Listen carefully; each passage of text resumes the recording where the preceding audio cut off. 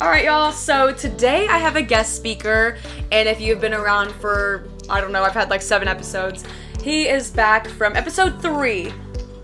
Sterling, that is me. Back from episode 3. And today we're going to be talking about what does an addict look like? I know last episode I told y'all that I was going to have a professional microphone, so if you can't tell by now, I finally have it. Got it for Christmas, and I asked for it, and this is Christmas Eve, and I'm recording this right now. I couldn't wait any longer.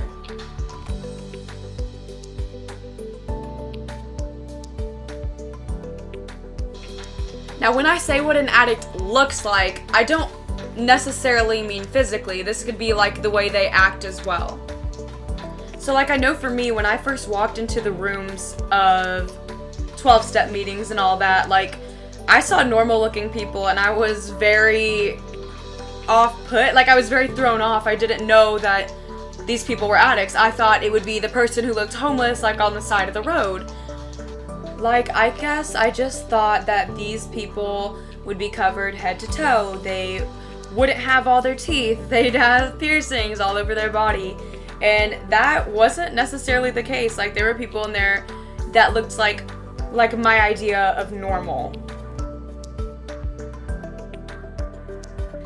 And I started to realize that it's not always like the person we think an addict looks like. Like I said, the person on the side of the road. It can be the little old lady who is doctor shopping for one that will give her a prescription of medical marijuana. You know, like it could be anything along the lines. It's not always the way you physically look that makes you an addict.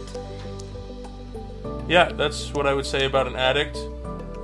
There's a stereotype of what we think a tweaker or a crackhead is on the side of the road. But really, there's no difference between them and me as an addict or anybody else. The only difference between me and them is I had a roof over my head and a place to keep my hygiene up. You know, like for a long time, my idea of an addict was someone who, as a female, was like selling their body.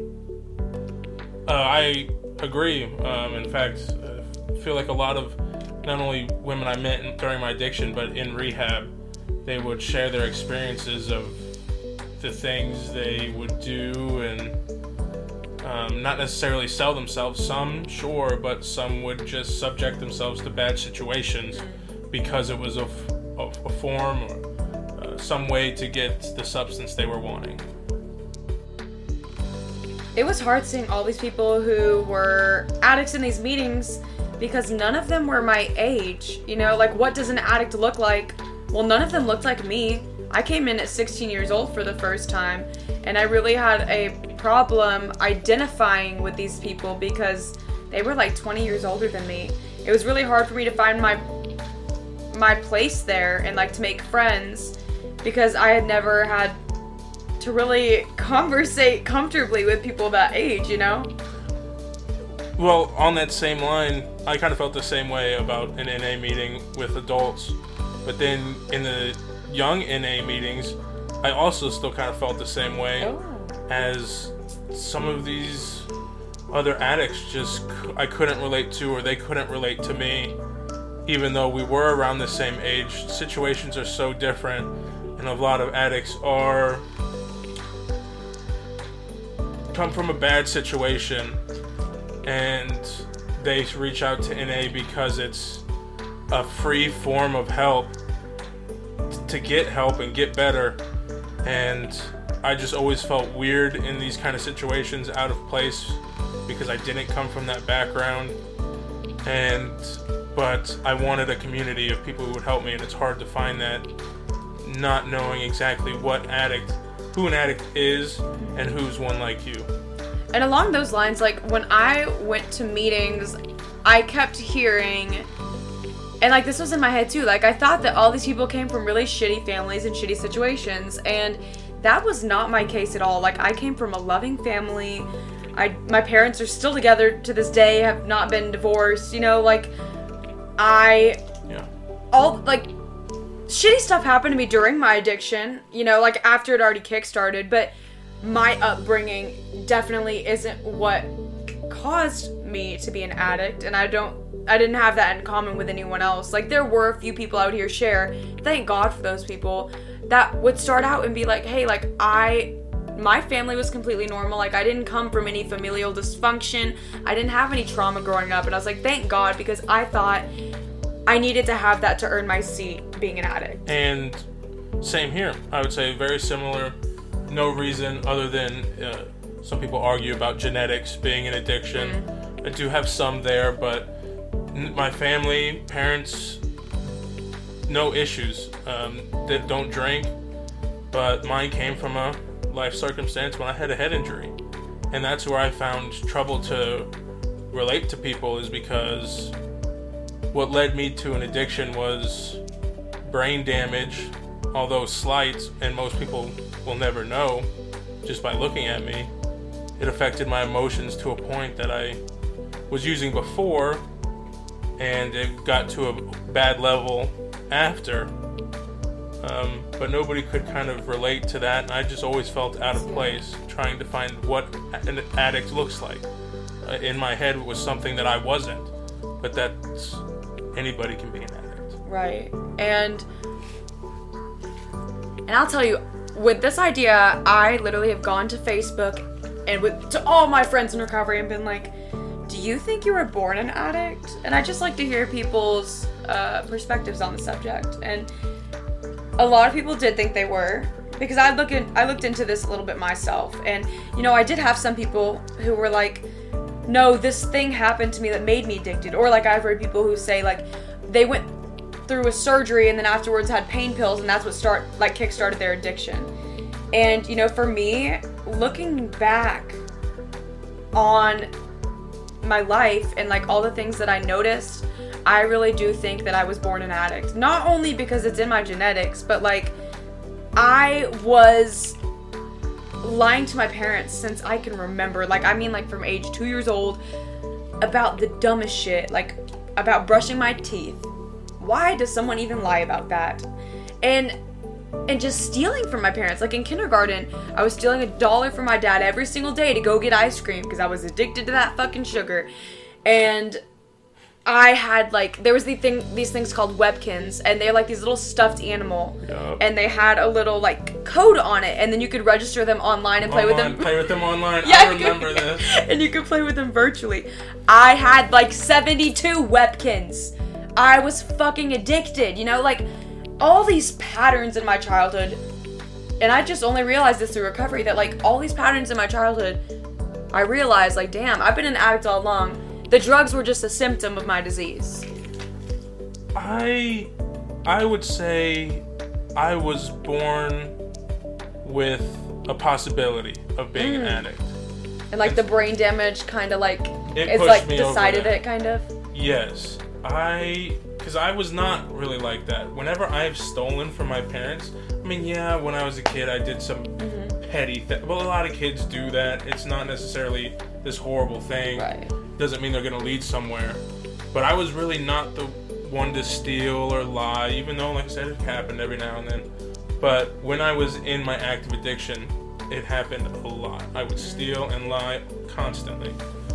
But I wouldn't say I had an addictive personality. Yep. But I had something in me that if I really enjoyed it, not that I couldn't stop, but I'd like to continue, and that's where the problem switched. Is when I had my head injury, it's something where if I enjoyed something, I couldn't stop doing it. And so I don't think I was born with the ability to be an addict. I don't think I was born an addict. But I think I understand why some people do say that. Different circumstances, of course.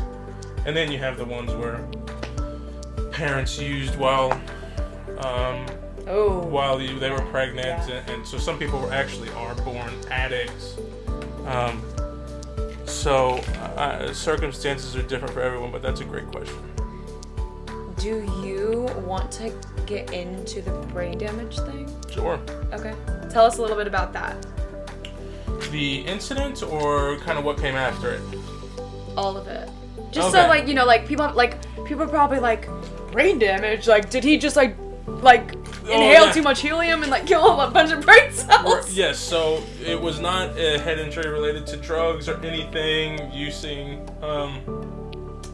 It was just some teenagers goofing around in a parking lot after baseball practice and throwing footballs in cars, or footballs were hitting our friends' cars. We just started throwing them at our friends' cars. Jokingly, a friend put my stuff in his car and locked his car doors, and I got on his hood, and he's parked in a parking spot, and we were just playing at this point, and he puts it in reverse, pulls out of the parking spot while you're on the hood of his car. While I'm on the hood of the car. Didn't think he would go, but he did. No malintent. I'm sure if I was in that situation, I would have been like, "Oh my God, he's moving! That's so fucking funny!" We wouldn't even imagine that, like in a funny way. 16 or 17. Yeah, and I've always felt this way, which I think my parents have complimented me about, is that I never was mad at him or held it against him. He's a teenager, as the same as I was, a year older than me, or two maybe. And I landed. So when he slammed on the brakes, and I landed on my feet, going backwards on concrete. My feet came out from underneath me, my back hit the ground, my head hit the ground. And fractured skull, brain bleeding, yada yada. But then, when you have a brain injury, they don't really know how much damage there is until you really get into it. Like until you see the effects, I guess? Yeah. Sometimes they can be like, this is severe, there's going to be real things, probably trouble with this, and this, but mine, while severe, it was not horrible enough that they could pinpoint exactly what would be affected. And, my dad always thought, and he was right long term, that, he knew I was going to be okay eventually, because after the first thing I said when I woke up, a day or two later, he asked me, sitting by my bedside, he asked me, "Who's your dad?" And I look at him and Who's your daddy? he asked me that, and I said, "The mailman." And he started. Were you joking or being serious? Yes, I was joking. Okay, of course. okay. I was joking, of course. Good thing I clarified that. Yeah, I was messing with him, and he like I said, he laughed, and he's mentioned after that day, he said that's when he knew I'd be okay, that I was still all there-ish. Okay, yeah. But not knowing the effects, I started to notice. I thought I was just getting angry at everything. I would just get frustrated easily, and I'd get angry, quote unquote. And of course, therapy, DBT, whatever, taught me that I was dealing with other emotions. Anger is a secondary emotion. Right. Whatever. Before we get into therapy talk, just all of those emotions I was feeling were so intense that I would use drugs to dull them. And I tried to get them legally because I did need them because I was having intense anxiety. My parents already thought I was using pills because I was using marijuana and I was hanging around people who were doing other drugs, but I wasn't using at that time. And so because I couldn't get what I needed, I turned to the street to get what I needed.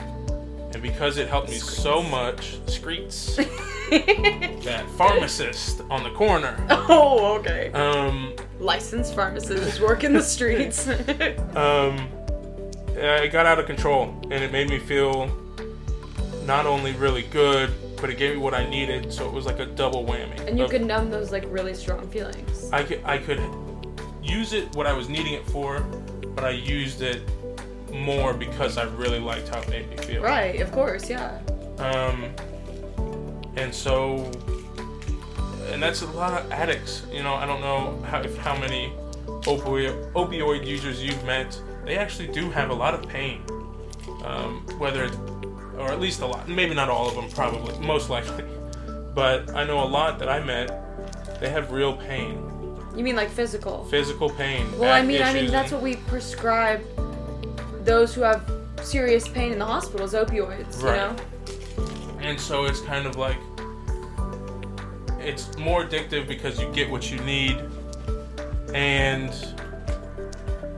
you're using it because you like it. It goes beyond just using because you like it. And that's where addiction becomes tough and finding hard who's an addict and who isn't. because there's some people who do need things, and you're like, is this person an addict, or do they really need it? Do they like it? It's a really slippery slope when discussing the reasons people use and what makes them an addict. Yeah. So going back on this subject of like looking at differences rather than similarities, you know, like I met all these people in recovery and their drugs of choice were heroin, and they were IV users and crack, and like I didn't do any of that. And I really struggled with that as well, as like I was looking at the differences, like, okay, well, I didn't do any of that. And the fact of the matter is it doesn't matter what we used or how much we used. It's that we're addicts. It's our reaction to the substance. Like, addiction isn't like saying I'm an alcoholic. An alcoholic is saying I'm addicted to alcohol, right? Addiction is addiction. It's meaning I'm addicted to whatever's in my way, right? And I totally agree with that.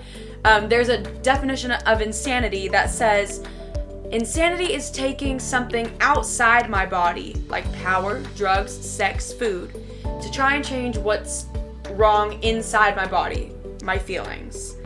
And, you know, like, I resonate with that very heavily. I think I liked to use a lot to cover up my feelings, and like... That's really good. I would say, like, that's kind of where it got me, right? My addiction is... I was using something addictive in benzodiazepines. Yep.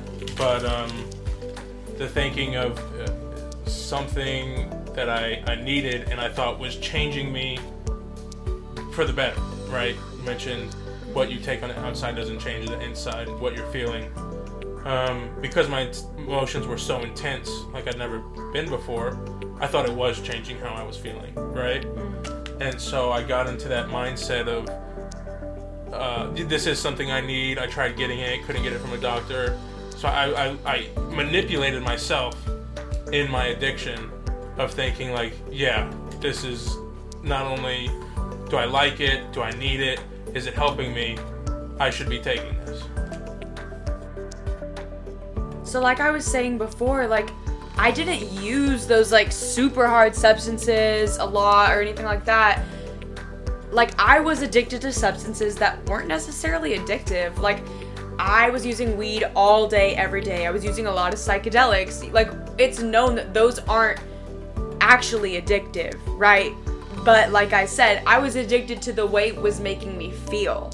I was addicted to the escape, and I was addicted to not feeling those feelings anymore, you know? Whatever those emotions might have been. I didn't want to say anything to the addicts who, because there are some, there's a little judgmental when you hear, some addicts are a little judgmental to those who are quote-unquote addicted to non-addictive substances. Like weed. Right. For sure, yeah. I never said anything to those, but I would always say something to the people who mentioned that they were worried because of how people judge them or say things to them because they're addicted to weed or whatever it may be. And my thought process always is like, hey, you're an addict to an actual addictive substance. You've been sober for a year, but you relapse. Why? Because you're an addict. It has nothing to do with that you're addicted. It's that because you like something to that extent, it's something in your brain that got you hooked beyond the physical level. Of course, you were addicted on a physical level, but it goes beyond that. The same way it goes beyond, with any substance, it goes beyond just being physically addicted to dependency and mental dependency. So I have a different perspective on that. Like, on the lines of being addicted to something that's not addictive, you're talking about substances, but I have addicts in my family who, for example, addicted to fucking Diet Pepsi. It's like this caffeine-free cherry Diet Pepsi or whatever. And this person in my family, I went to go shopping for them, and they're like, "Get me 15-liter bottles." I was like, "No, when are you ever gonna? You're not gonna drink that. Like, it's okay to just have 2 for now, and then you can go get more when you need more. You know, like." And then get this. She, during Easter, really loves these Cadbury chocolate Easter eggs, you know what I mean? And she will buy all of them from the store and hide them around different parts of the house to eat throughout the whole year until Easter again. And she's like, still got some left over. Like, there is some proof of being addicted to something that's not addictive, you know? Right. I couldn't agree more with that. I mean, it goes into studies that I don't really want to get into about video games, TV. Yeah. I don't necessarily agree with those, but I'm not saying because I've seen addiction firsthand of things that aren't addictive. I do believe there may be some elements of something they're discovering there. I could be totally wrong, but I feel like, and I'm not saying I saw this, but I think someone told me this. So there's a book called the DSM-5, and it's the diagnosis of mental disorders. It's like how they diagnose any mental health problem. And I'm pretty sure in like the substance use disorders, well, I guess addictive disorders, basically, something like that they put like video game use disorder, like something like you're addicted to video games. I might have to like double check that, and I could be totally wrong, like I said, but someone told me that they put that in there, and I thought that was very interesting. And what about things that you can get addicted to that aren't substances at all, or something? Like what I just said, yeah. Right, but I'm saying like sex, how you look, body image, things like that. That's gonna have to go another episode. Body image for me is a big one. I don't want to misquote here because I could totally be wrong. You may know more than I do. But steroid usage and people who can't quit. I don't know if steroids are actually addictive. I know you have to have a regimen and kind of work on and off. Kind of like prescription steroids you get if you have inflammation. You have to wean off of them. Like prednisone. I don't know if steroids are actually addictive, but I know a lot of those guys and women are addicted because of the way it makes them look. And so you mean like the performance enhancing drugs? I would assume what they're called. Yes. And you know, it's funny because I always forget that that's a drug. Like that there are people at those meetings that like every time I see people at meetings, I always assume that they're like injecting shit that's like meth and heroin or crack. I always forget for whatever reason that like steroids are a drug too. Like someone in those rooms could be addicted to steroids, you know, like they're injecting. Yeah, that's true. It's just as valid as anything else, you know. A random topic here. In my rehab, I spoke with I can't remember what their actual terms were, nurses or whatever, the people who looked after us and led groups and whatnot. I was in an addiction group. I think that's what it was called, just addiction. And there was some of us who were used substances, and then there was also some with eating disorders. And it was a rocky road because I talked to the staff. I can't remember exactly who. It was one of the heads.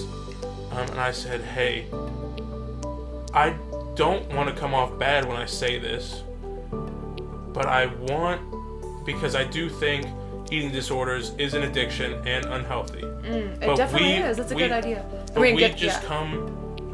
They can't understand what substance users' experiences are, and we can't relate to them. And having us in the same group, it was like we would talk about two different things while in the same meeting. Right. And so, like one versus the other almost. Right, and even though this is a lot about NA but mainly addiction, is I don't want to leave off those other addictions, even though ours are substances. They're very different, and we may not even cover those because we can't relate to that ourselves, but there are so many other addictions that make somebody an addict, even though we may not talk about them, we may not be able to relate to it per se. There's so many worlds and people that you don't and do see that are addicts, and substances goes beyond what it looks like. Yeah, like I'm an addict. My problem is addiction. I am addicted to anything that comes my way, not just the drugs. Like I said before, it definitely, like even for me, yeah, it definitely is my body image. I mean, I could talk about it forever, but that's literally just gonna have to be another episode. But power, sex, drugs, food, all of these things, you know, like working out, there's so much of it. Like I took away the drugs in recovery and I'm like, what the fuck is wrong with me still? Like, why is there still so much going on? Like, I thought I was fixed, you know? And that's not the case. Getting sober is the first step. Right. And then you really have to work on healing yourself. Right. And I honestly think that anyone, like, even if you're not an addict, even if you don't have a problem with drugs, I think anyone could benefit from the 12 steps and just, like, healing and self-growth. It's just it's great. And there's always something to work on. It's never ending, which isn't always the funnest part, but, you know. 12 steps is bettering yourself when you're sober. It's not a lot about, and how to get growing your sober. relationship with your higher power, whatever that may be. Which, like I said, bettering yourself, but yes. that is good to mention. Well, it's cool, like, to see that, because, you know, like, with religion, a lot of people, you're surrendering to something bigger than yourself. And, like, the 12 steps and any 12-step program is not spiritual. I mean, it's not religious. It's spiritual, not religious. But in these programs, the ones that I know of, at least, you know, like the Blank Anonymous, whatever you're talking about, like, you're still surrendering to some power greater than you, whatever it is to you. Whatever it is, it doesn't have to be a religious god. It doesn't have to be divine. Right. It could be a doorknob. It could be Satan. It could be literally anything, no matter how taboo it is. It just has to work parents, for you. It could be the program, the your program, sponsor, anything. A company, But yeah, an addict, like, just going back to the topic of this, like, an addict, it doesn't look like anything. The only thing that makes us an addict is the way we react to whatever it is. Like, for example, for substances or any of the other things that I mentioned. What makes me an addict is that I have a fucking disease. Like, it is literally a disease, and it's crazy to think about. And just that the disease inside my head is progressive, it's incurable, it's fatal. I know that, I have 4 years clean, but if I go back to drugs, I'm gonna do all the shit I didn't do, and it's gonna get worse and worse and worse because I can't get enough of it. I don't think I had ever done a drug and was like, this is good enough for me. You know, like, I just had to keep going back because it never was what I was expecting. Like, it wasn't as great as I was expecting, which is terrible to think. Like, I did some crazy shit. The only reason I didn't do more drugs at the time I was using was because I didn't want to spend so much money. I wanted to feel good in the moment and then have some left over, and but if I had enough for all the time, super high all the time. Right, if I had an unlimited amount of money, man. Yeah. Right, and I get that statement. No, but like, even one of the ways, like, I guess this is also what an addict looks like too, because it wasn't just me that did this. I know this is a very common thing because I saw my boyfriend who was an addict doing this shit too way back when, using all my money on. K? Start with a K. I just want to make sure I know which one. No, I don't even know who you're talking about. What was his name start with? I'll tell you in a minute. It was like I would put my, you know, like, you normally, like, when you have money and stuff, you put first, like, when you get paid, you take whatever for essentials. Like, you put the money towards rent, your utilities, food, savings. All the normal, all the important stuff. And then you put the rest in savings, or you do for fun, stuff like that. Yeah, so I would put, like, my rent would be drugs. And then I'd be like, okay, I have like $5 left over. I'm gonna fill my car up with exactly $5 of gas. So I'd be there at the pump, like, pumping it, like, pulling my finger back and forth, like, okay, this needs to land exactly at $5. I only have $5 left over. Like, that shit's insane. Oh, yeah, I just got $200. I have $180 towards drugs, $20 to food. Yeah. We can just procrastinate the gas for later. It's okay, you know, like. It's such an unhealthy mindset. Yeah, and just, oh my god, it's crazy. Like, the amount, like, it wasn't just like I was high all the time. Like, yes, I was, but like, I can't say I was high every single moment of the day. That's not true. I was high lots of moments of the day, but every time I wasn't high, I was actively trying to get drugs, or looking for my next fix, or looking for the next party, or looking for the next, or counting down until I would be able to. Yeah, like, yes. Though your world was surrounded. This is what addiction looks like. This is what the addict's brain looks like. This is it right here. It is surrounded by what you are going to do next to get your fix, no matter what that is. Substances, if you're bulimic, if you're addicted to how you look, addicted to sex, you are thinking about the next time, if you are not at that time. Right. And I don't think, like, I don't, like, yes, it's true, but I definitely don't think that necessarily people saw me like that. I don't think anyone really saw me the way that we're saying, but I knew what was going on in my mind. We wouldn't tell people. Right. Or if we did, we would joke around with our buddies. Oh man, I'm just thinking about when I can get high. And we would laugh about it, but it's... But you're, like, actually being serious. That was a subconsciously funny, true thing. Right. But... So, yeah, it's a silent struggle, which is why you don't always know who an addict is. It's because they don't always talk about their mental health and their struggles. And now let me get you on something else right here. So I'm a college kid, right? And everyone in college, you know, we're all talking about, like, not we, because I've been clean the whole time I've been in college. Kid. I mean, listen to this. Like, you know, like, I don't choose to be around people who are constantly partying. Those aren't my people. But, you know, I get stuck in those situations where there are some people around me, and usually it's sorority girls. I'm not even gonna lie to you, but the frat guys too. It's just people in college, young people in college. Like, they're around like, hey, it's a Monday night. Let's get drunk. Let's get blackout. And I'm like, holy fucking shit, y'all. Like, you're literally crazy. Like, and they're drinking every single night, blacking out, and like, people look at it like it's normal because you're in college, and people look at it like it's cool and that it's funny, and no one thinks they have a problem because everyone's doing it. And I wish that addiction was more normalized and more known in colleges, and it is getting to that. It's getting more known in general, and like substance use disorders, and like, and I get why it's like that, you know? I get why they're like that, because, yeah, everyone else thinks it's cool, but what's the alternative?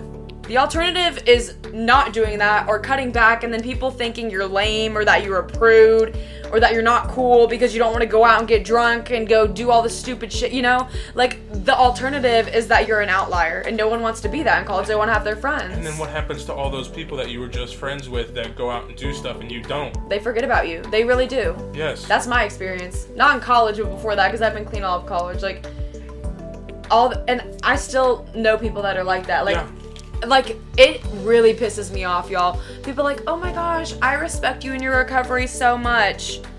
And then they go and, like, do shit right in front of me. And I'm like, no, you don't then. Like, no, you don't. You're saying you respect my recovery as you're, like, smoking weed right in front of my face. Like, that's not respecting my recovery. And these people, like, I'm in a group chat with some girls, and it's always, hey, let's do this wine night. Let's have, like, a chill night, but let's do, like, a wine night, or let's go to the bars. And, you know, like, it always has something to do with alcohol. They can never just do something without zero alcohol. It seems like it's almost just, like, not attractive to them or something. And that's where I kind of feel like an outlier again. It's like, okay, well, then I guess you're kind of not my people if you can't just vibe with me sober, you know? I need the people where I can have a deep-ass conversation with them, completely substance-free. Like, I want this to be, like, our minds connecting on a completely clean level. I like that. That was a really good take on college I hadn't thought about. But I do agree with that. It can get fucking lonely. It really does. And thank God for, like, using by circumstance. And just being friends with people who are 60 years older than me. Like, seriously, like, I do what I can. And I found friends, like, my best friends right now are, like, up to, like, 10, 15 years older than me.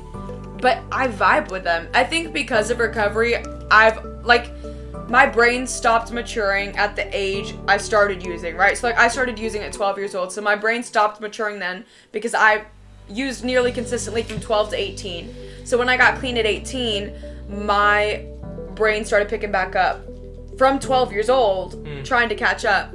But I do think that since I've been working a program and doing the self-growth shit all the time and, like, being very introspective, I would be behind, but I think because of all this, like, my brain is actually ahead. I think I've developed at a much more, like, fast rate than everyone else because of everything I went through and just, like, constantly doing introspective stuff. Like, I have a reason to do it. Some people are just like, oh yeah, self-growth, like, yeah, it's a trend right now, whatever.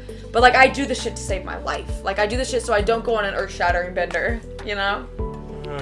We think of elders, we think of elders as wise, right? I mean, just because its experiences give you wisdom. That's not necessarily the case of age. It's really what you go through in a matter of time, and what you put yourself through to learn, to gain knowledge, whether that's mentally, emotionally. Right. Like challenging yourself. Yeah. And so wisdom. You can't grow if you're comfortable. I think that's something I learned, is like the only way to grow is to get uncomfortable. And wisdom isn't hindered by age. Right.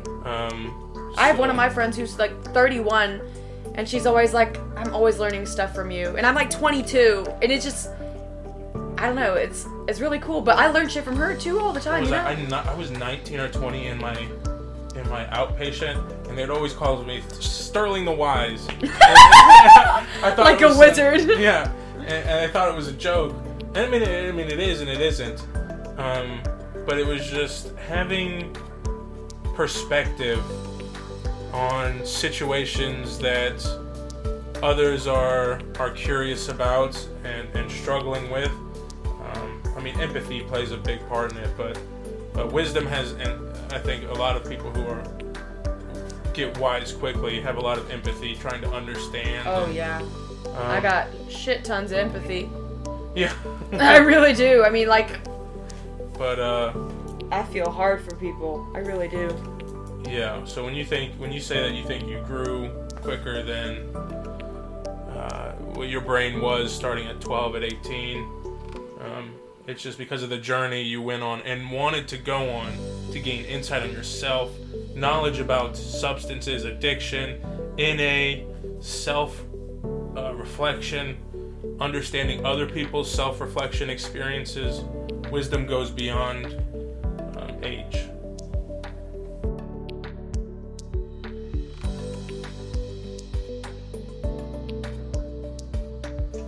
If you or someone you know has a mental and or substance use disorder and is struggling with addiction, reach out to SAMHSA's National Helpline. It's free, confidential, 24/7, 365 days a year treatment. Call 1-800-662-HELP. Once again, that's 1-800-662-HELP.